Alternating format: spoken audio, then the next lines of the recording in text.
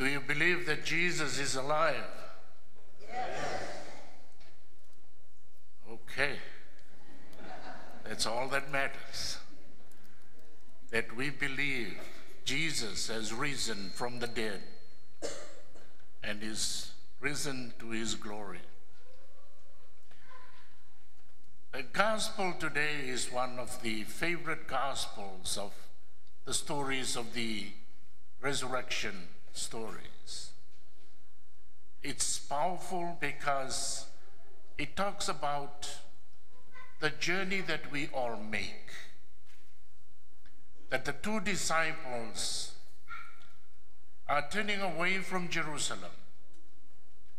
Dismayed, they're really sad because the one that they had hopes in, Jesus, to free Israel, now has died. So their hopes are all shattered. Disappointed, they took a walk out of Jerusalem, going somewhere to Emmaus.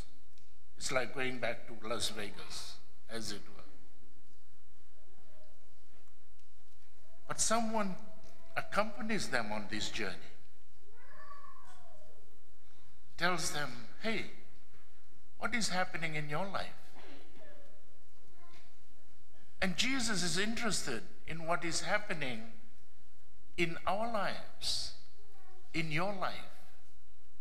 Whatever you are facing today, Jesus is interested. He wants you to know that you are not alone in this journey. That he wants to be your companion.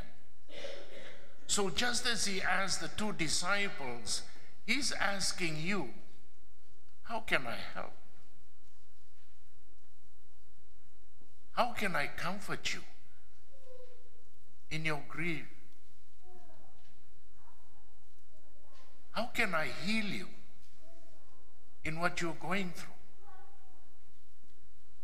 And I'm sure, like the two disciples, you and I have our own disappointments at this time, right now, today. You may be mourning the loss of loved ones. You may be disheartened by loved ones who are sick, ill, and you're worried about them.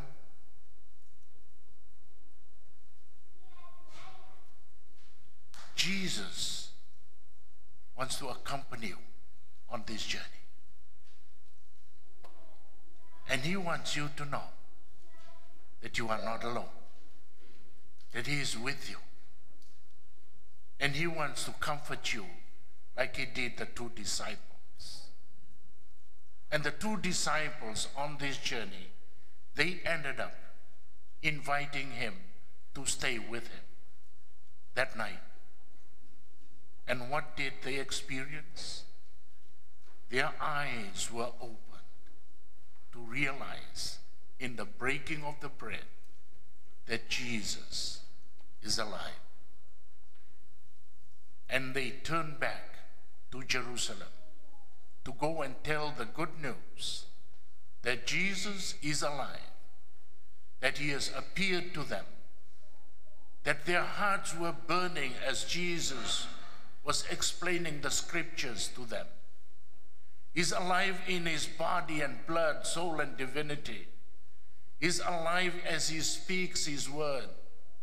He's alive as we gather together on our journey of faith as disciples. He is in our midst as we gather as his disciples. We are never alone. Jesus, God, is always with us. And that is why we are so blessed because of our faith in Jesus Christ. I was reading through the interviews of these kids who preparing for First Communion next Saturday. And one of the questions they were asked is, where was the first Eucharist? Is it at the Last Supper? Okay. Where do you go if you want to receive Jesus in the Eucharist? None of them said Myers. None of them said Costco or Sam's Club. They all said, you go to church. You go to church for the breaking of the bread. You go to church to receive the body, blood, soul, and divinity of Jesus. These kids know it. You come to church to receive Jesus in the Eucharist. You cannot receive it alone. The breaking of the bread is for all of us, so that our eyes may be opened, that Jesus is with us as we gather to celebrate the Eucharist. He is alive here today for you and me. And he wants to bring you strength. He wants to comfort you. He wants to bring you healing. He wants to take away the darkness of evil, of sin that Satan is bringing into your life, into your home, into your family.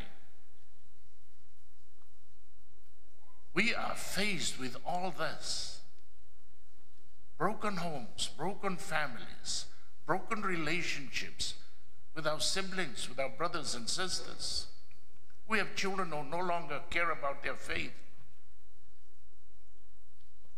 You are never alone. God is alive. Jesus is alive. And he wants to journey with you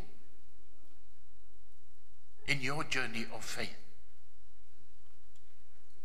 He opens up scriptures to these two disciples, that what they are experiencing, didn't you know that this has been foretold from the Old Testament, from Moses, from the prophets? You read through them. Many of them have gone through what you are experiencing right now, today. All because Jesus wants to come and rescue us, free us from slavery to sin, and bring us new hope, bring us resurrection and new life. And that is why the story of the two disciples on the road to Emmaus brings out three very important things in our Catholic faith. It's the breaking of the bread. It's the word of God proclaimed to us that is alive. And in our relationships with one another as brothers and sisters, as disciples of the Lord. I want to thank you all this past week. Boy, this COVID really took a lot out of me. This sickness, this illness is still out there. I think if we will all get tested today, a third of us will be tested positive.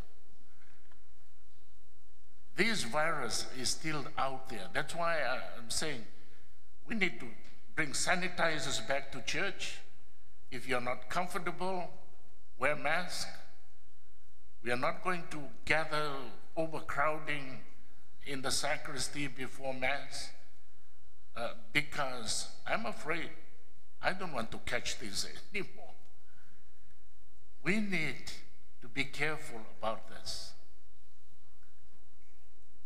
But I'd like to thank you because when I was ill, I was going through a lot myself personally. I lost a 43-year-old cousin of heart attack. And I was just chatting with him the day before. And I was shocked when I read the next text the next day that Malek was dead. I said, what? Wow. Just like that.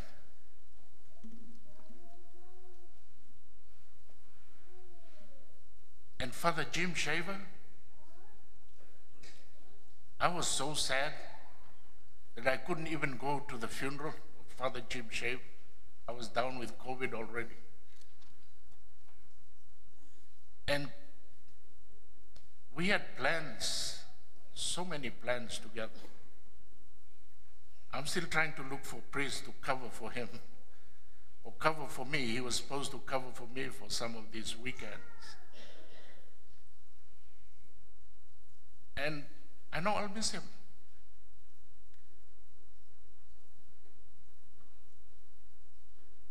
Yesterday, to my surprise, the parents are here. Our friend Ron Awaskovich has been going through a lot. We've been praying for him. Later this afternoon, I'm going to visit him to give him the anointing of the sick. He's in hospice. Another sad story. And the list goes on. But today I'm alive. Jesus is alive. And I'm glad you are alive. Because God does not just want to use you.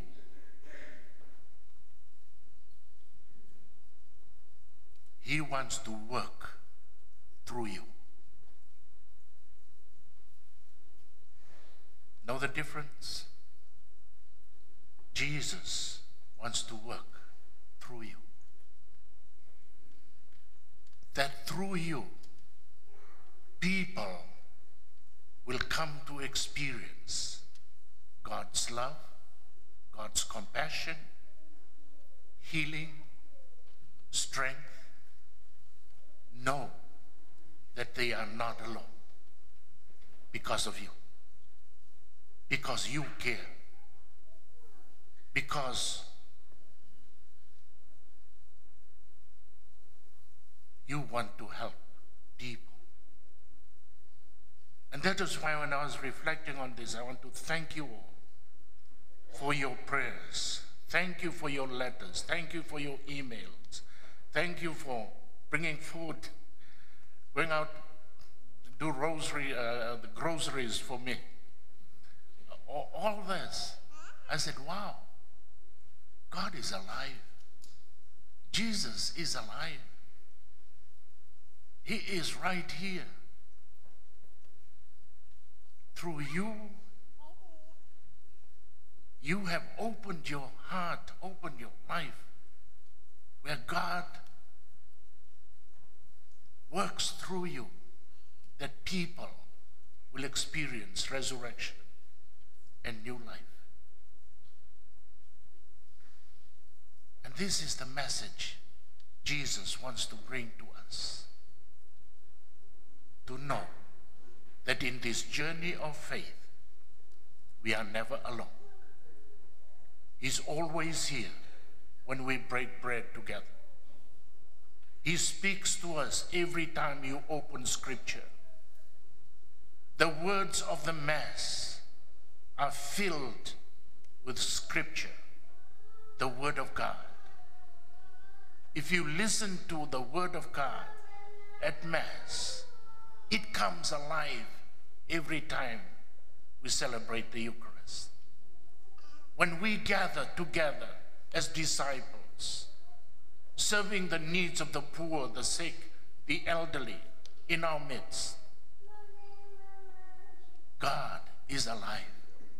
Jesus is present with journey of faith. So today, let us thank God for this faith that we have been blessed with.